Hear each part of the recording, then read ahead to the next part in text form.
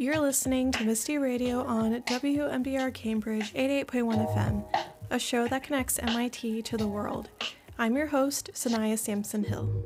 Riding off the major developments of the past few years, including Brexit and the pandemic, Scotland had a major parliament election back in May, which resulted in pro-independence party victories. Now the country may have another independence referendum in the near future. The MIT Centre for International Studies had none other than Scottish politician Ken Macintosh MSP talk about what's happening in the country. Macintosh served as presiding officer of the Scottish Parliament from 2016 until May of this year. In this upcoming recording from a previous CIS Star Forum, he talks about the last 5 years of Scottish politics, as well as the formation of a new nationalist party in Scotland. Take a listen to his conversation with Phil Budden, a senior lecturer at MIT's Sloan School of Management and the faculty director for the MIT United Kingdom program. It is a great honor to get to introduce to you today the Right Honourable Ken Macintosh, MSP, Member of the Scottish Parliament, and its presiding officer.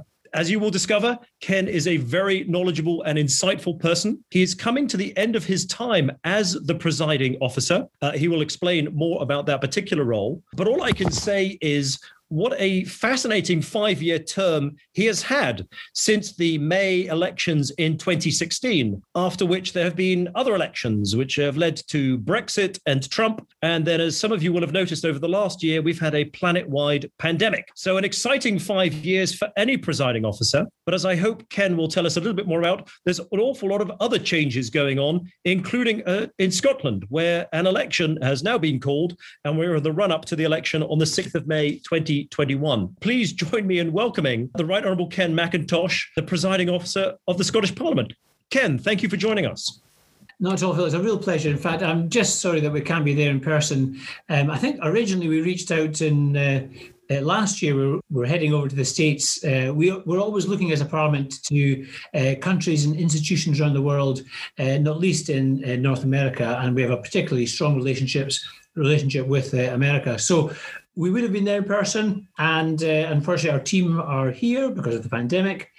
But the wonders of technology are still fantastic. So I've been an MSP for 22 years, and for 17 years a member of the Labour Party. But at the last election, 2016, I put myself forward as presiding officer. Now, the first job we have, when we follow an election, the first vote we have in Parliament following an election is to choose our Speaker. So the presiding officer is the Speaker of the Parliament. And as you might imagine, it's a tremendous honour, tremendous privilege.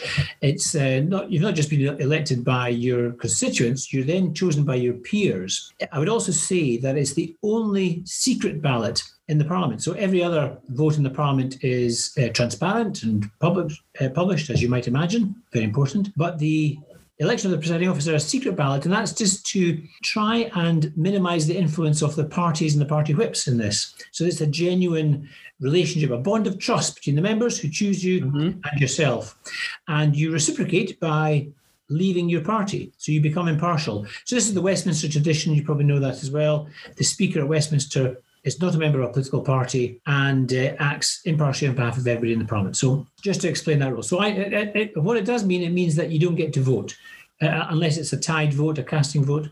You don't get to vote on issues. I can't put in questions. I can't submit motions. I can't speak in debates. And my job is primarily, well, the most high profile one is to preside over sittings of the chamber, to select speakers, to maintain order, obviously, but to chair two of the parliamentary committees that run the Parliament. So as well as the chamber work, I chair the Parliamentary Bureau, and that's the body that decides what's going to be in our agenda for the coming weeks. Usually we choose the agenda 3 weeks in advance. The way the Business Bureau works, there are all the parties in the Parliament that have more than 5 members have a representative on the Bureau. And the government, nearly always be the largest party, will present its, through me, present its business programme, and then we'll discuss it, decide whether that's what members want to discuss, and then put that to the Parliament, and it's voted on each week. So that's the Bureau. It's very important in terms of setting the agenda. The other body I chair is the corporate body, the Scottish Parliamentary Corporate Body, which is a bit like being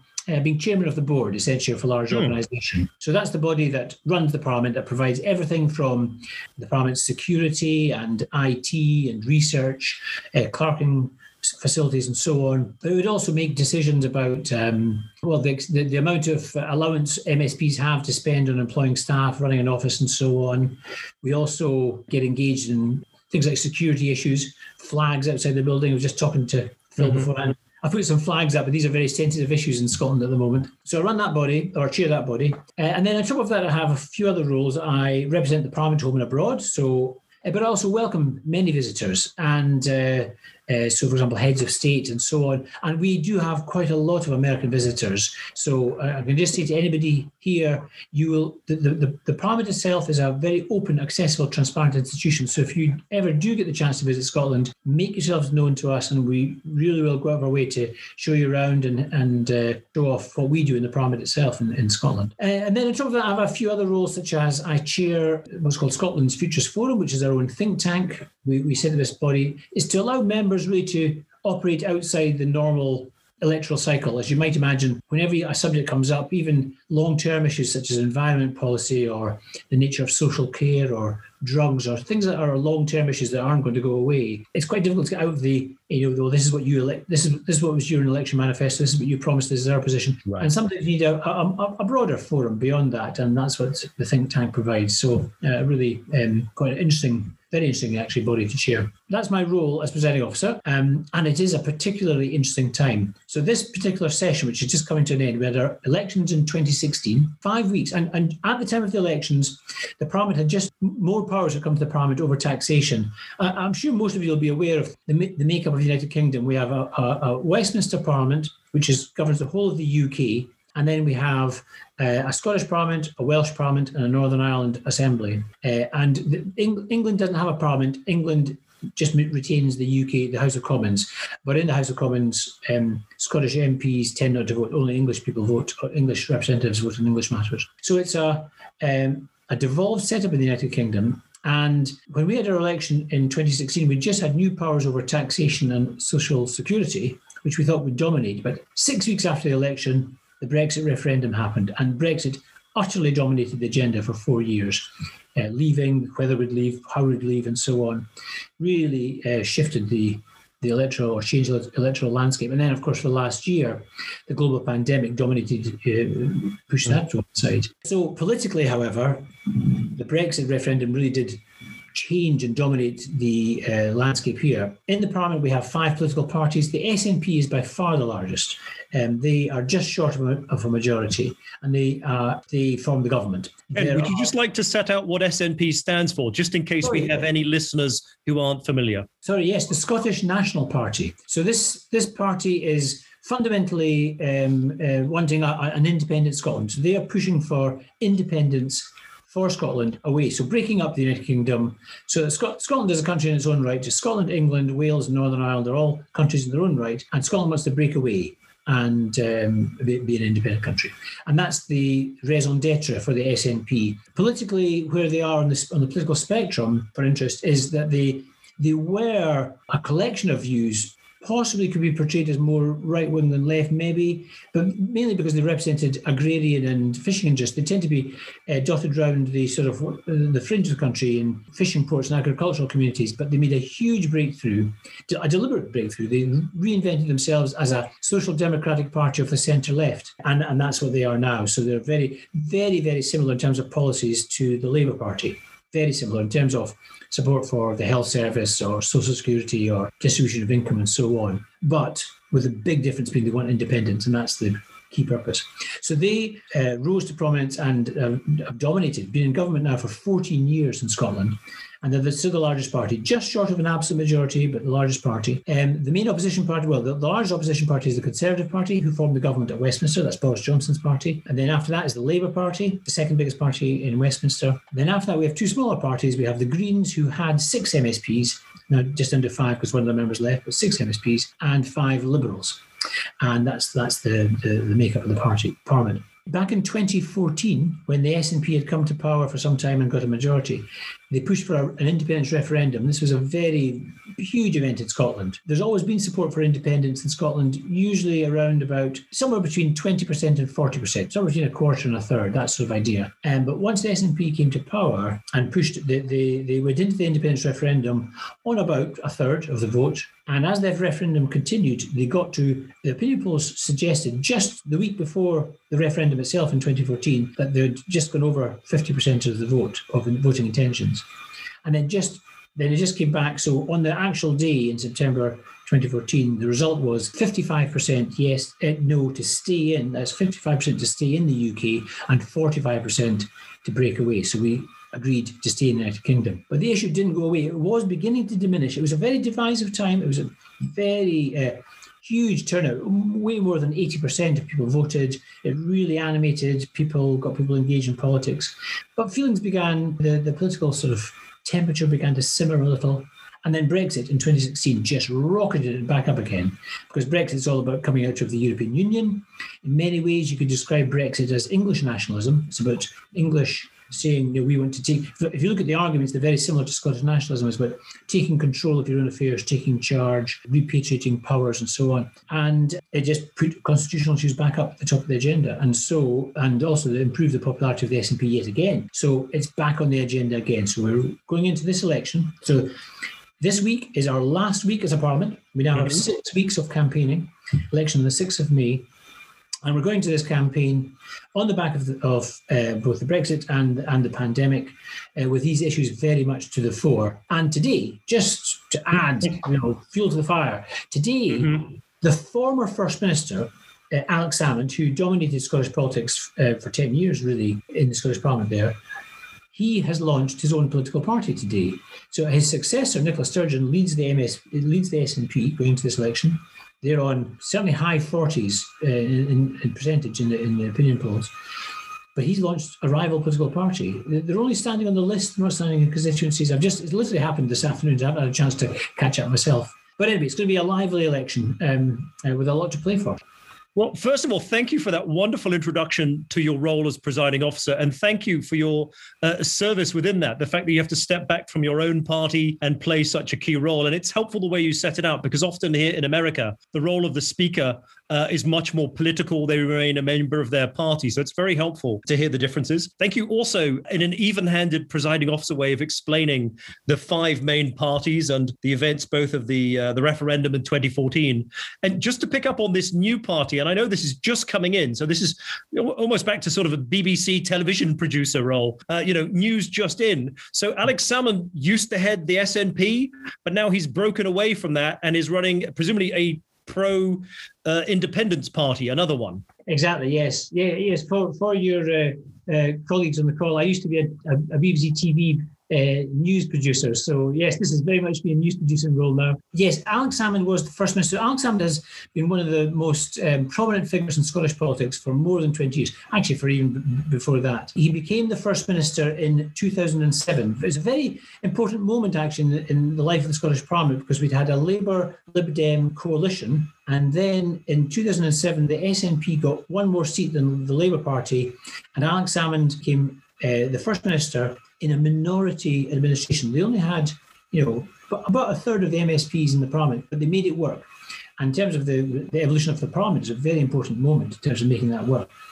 And it was so successful that he went on to form a majority administration in 2011. So now the Scottish Parliament is a proportional representation parliament. We have 73 seats elected first past the post, an additional member system giving us an additional 56 seats. But it's designed in such a way that no one party is expected to get an absolute majority. But Alex Salmond and the SNP did exactly that in 2011. And the result of that, the momentum and the moral mandate that gave him, meant that he could negotiate with the then Conservative government under David Cameron to hold a referendum in Scotland, the independence referendum. So Alex Salmond took the SNP from this small fringe party that had never had more than perhaps, I think maybe they had 10 MPs at Westminster at its height, to the largest party and the government of Scotland, with him as First Minister, and a referendum on the future of Scotland. Really huge transformation and change. Now, they lost the referendum and he stood down. And his protege, who had been his deputy for at least 10 years, was Nicola Sturgeon, and she took over as First Minister. But what's happened just in recent 2 years is that in the light of the Me Too movement, as you know, the allegations against Harvey Weinstein and so on, and these were felt all around the world, and they were certainly felt in our parliament, in our country. People looked again at their behaviour. We were always very proud in the Scottish Parliament of having a huge number of women. We were, at one point, had the second highest gender equality record of any parliament in the world. Wow. Well, exactly, yes. So we thought we were absolutely at the forefront of this.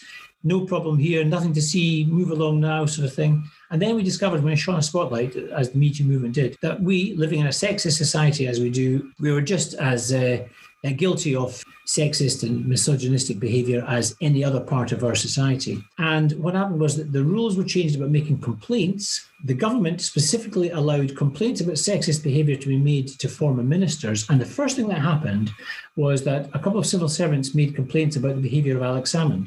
These were investigated. Exactly. It was this. The saga goes up. These were investigated. He challenged the investigation on grounds of fairness. It was unsuccessful, and it was thrown out by the Court of Session, the highest court in Scotland, and he was awarded £500,000 in damage. But then the police charged him with sexual assault and attempted rape. He went to court, 14 charges, but one was dropped. He went to court. He was acquitted. And he's come out looking to tell his side of the story. And it's been unbelievable. And he I think, I'm not sure if he blames Nicola Sturgeon, but certainly the relationship between them, which used to be incredibly supportive and friendly, is now they are absolutely at each other's throats. So, and this has been playing out over the last 2 years. So in the back of this, he has now launched this other party. So he, the former leader of the SNP who led them to glory has now launched a different party. So it's quite, it's interesting, to put it mildly, Phil. Oh my goodness. Well, thank you for giving us those insights and that background. And that's amazing that a new party has been created going into this. And also thank you for highlighting the Scottish Parliament's role on taking these gender issues importantly and dealing with them. They are serious and they need to be dealt with, and we all need to face these systemic changes. Can I ask you a question about the referendum? Because I know a lot of people who do international studies probably will have seen the Catalan referendum. And I just wonder if it's worth putting the Scottish referendum of 2014 in context, just, the due process that went into that being held. And then, because I got a feeling that another referendum may be part of political parties' views in the coming 6 weeks. So perhaps you could give us some context as we then sort of listen to events in Scotland.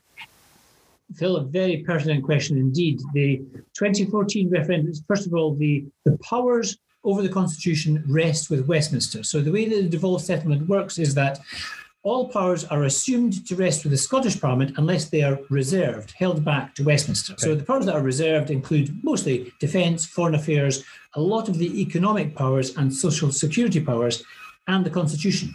So in other words, Scotland cannot decide by itself to organise a referendum and have one and break away. It's a decision for the UK government whether or not to have. Well, there are Scottish representatives still at Westminster, just to be clear. It's not English. This is the UK Parliament. Mm-hmm. So what happened in 2014 is that the UK government, led by David Cameron, agreed and approved by the UK Parliament, agreed under Section 30 of the Scotland Act to allow a referendum to be held. And that was signed as part of the Edinburgh Agreement between David Cameron and Alex Salmond. And the referendum was therefore legal, it was proper, it was officially run, and it had the endorsement, it had legal standing. As you know, as you said, the Catalan example is not quite the same. And what has been fascinating in Scotland in the last 2 years, has been pressure in the independence movement to hold a similarly wildcat referendum. So they think, Westminster have made it clear that they don't want to hold a referendum. Boris Johnson has come in as Prime Minister with a very, it's described as an English national position, but it was a pro-Brexit position. And he's made it absolutely clear he has no intention of granting a Section 30 order to allow a referendum to be held. So within the referendum movement, the independence movement, they can see the popularity of the SNP. They can see for the last year, every opinion poll for virtually a whole year has shown support for independence above 50%. Now, that's the first time that's ever happened on a sustained basis. So you can imagine the pressure and the frustration amongst independent supporters. Look at this. The country clearly wants independence. We need a referendum now. Let's have it. So there's huge pressure to hold a wildcat referendum. And the SNP under Nicola Sturgeon. Nicola Sturgeon herself is a very law-abiding, she's very conscious of legal matters. She's a former solicitor, but she wants to do things properly. She wants to do things by the book, and she's resisted this. And she's tried to adopt a political strategy of pushing the UK government to grant permission. That changed just a matter of weeks ago, a few months ago, maybe the most, when they said, no, okay, we will. They'll bring forward their own referendum bill. And the Scottish Government published a referendum bill on Tuesday this week, or Wednesday. I've forgotten, I've lost track of time, Phil. It's been a busy last week for you, Ken. I'm so glad you're joining us. But this is really helpful. And so what does that mean that that bill has come forwards? Well, I'll be honest with you, I don't know. I think we'll need to get some constitutional lawyers on this. One of the roles of presiding officer is to take a view on any bill presented to Parliament on whether or not it is within the competence of the Parliament. So it's I should have mentioned it earlier, it's one of my key roles. It's a very low profile role. Well, most of the time it's not an issue because most bills presented are government bills. And as you might imagine, the government's got the whole legal team on this and they don't present bills that are incompetent. However, it does come up. So, for example, in the last session, there were a couple of members' bills. There was one about corporate manslaughter, another one about double parking, and which I always said, well, these bills are not competent, and it doesn't stop them proceeding. It just is a legal ruling. And I've got 16 lawyers or more in the Parliament working on these things for me, yeah. So, and normally, by the way, they produce these huge reams, which I read all the time, and then they're destroyed afterwards. It's quite, I always say, what a waste, that's work. And I get to see it, I have big discussions with them, and then it's torn up, shredded. But we had a huge battle, not a huge battle, I should say, we had a huge worrying time over leaving the European Union, and the government produced what's called the Continuity Bill. Now, the European Union, that's part of foreign affairs, so it's reserved. The Scottish Government got involved because the powers that were coming back to Scotland were over agriculture and fishing, which is devolved. And the Scottish Government published this continuity bill about the way these powers would come back to Scotland. And our lawyers advised, well, that's not within the competence. So we ended up, I had to make a ruling against a government bill on an incredibly sensitive matter. Gosh. It was, exactly. I can tell you, I thought that would be the most dramatic and worrying time of the office, and little did I know, But anyway, the future presiding officer, my successor, will almost certainly have to rule on a bill. So the moment the government's published the proposal, they've not presented it to Parliament yet as a bill, so it will have to come to Parliament as a bill. The presiding officer will express a view. That doesn't stop it neither way. That's just a view. And then the continuity bill, which I gave a ruling on, it went through Parliament. It was passed. And then it was taken to the court, the Supreme Court, in fact, at UK level, and it was thrown out at the Supreme Court. So it was. Gosh. Exactly. So we don't know. So I don't know what will happen. Only the courts can rule. In our division and checks and balances, division of powers, only the courts can rule on the legal authenticity or veracity of a bill. So I don't know is the short answer. But it's just as a political strategy, it's very interesting what's happening. It certainly is. And thank you for explaining that. And I think it's very helpful. I know sometimes people look at the UK and say it doesn't have a constitution, but clearly there are constitutional arrangements, checks and balances. Things are going to the judiciary to be checked. And Ken, you have obviously had a key role in your years, and the next presiding officer is obviously going to have an interesting in-tray for she or he to look at. So Ken, it just leaves it to me to give a vote of thanks. Thank you so much for joining us. I know when we were setting this up, I certainly had no idea what an exciting day it was going to be. But you have had a remarkable week and a new party. And I think you've set us all up, given our many interests about Scotland, independence, Northern Ireland, Europe, London. You've set us up with a really helpful platform to understand what's going on. And I hope you'll do the honor of coming and visiting us in person and perhaps having an off-the-record chat when you're no longer presiding officer here at MIT. I'll absolutely look forward to that, Phil. You can bet your life. Thank you very much to everybody. Misty Radio is a production of MIT International Science Technology Initiatives. You can listen to us on WMBR Cambridge 88.1 FM or wherever you get your podcasts. We'll close out with the song Reasons by Scottish singer Mimi Webb. Thanks for listening. See you next time.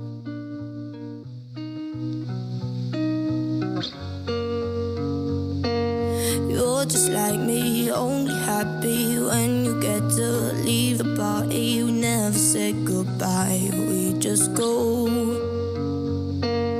We could stay here till the cops come, watch the days pass, talk to no one, cause everybody else just makes me feel alone. They make me feel alone. like I was never there. Oh, I hated everyone till you, I swear. We're just people made of broken pieces.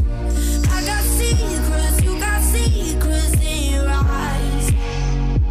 Hard to settle, always tastes the sweetest.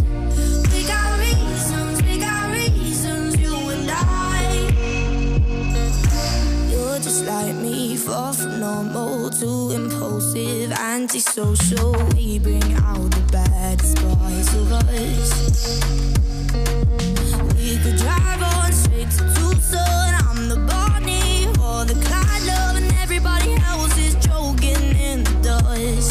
They're choking in the dust, like we were never there. Oh, I hated everyone till you, I swear.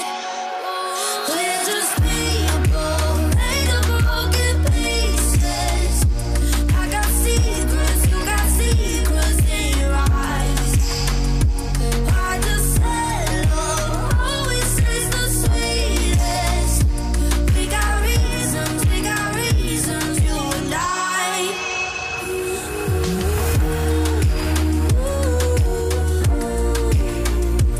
I got secrets, you got secrets in your eyes.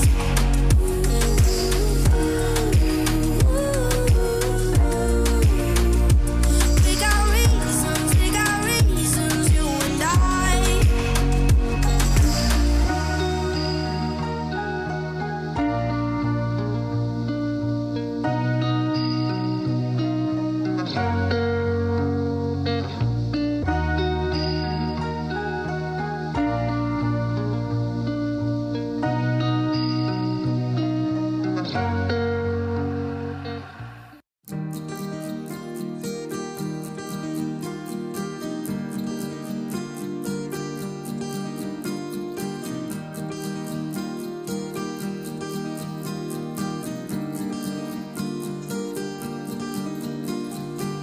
You lit a candle in my heart. You said it'd never fade away. A little flicker at the start, now a full-blown flame. Every time I cry, every time I laugh, always by my side through the good times or bad. Never thought that I would be the kind of girl to give it all away. Give it all away. Full-blown fire burning in my heart. I've got a little bit of what you are, and I've got the light, you've got the spark. We'll never be alone.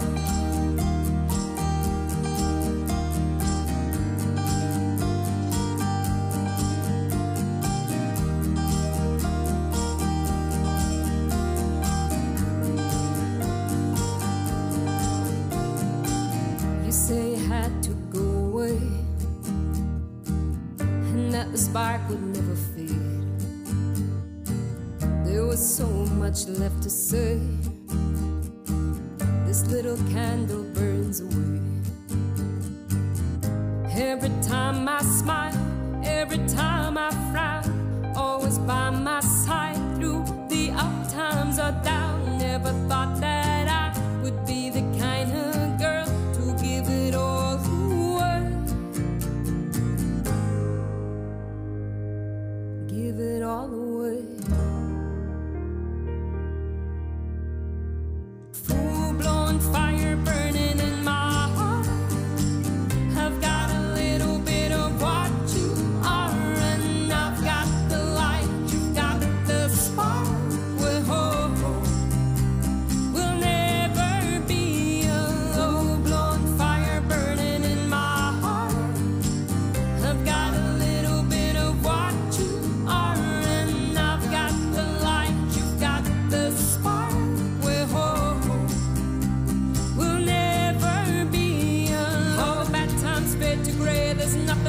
call me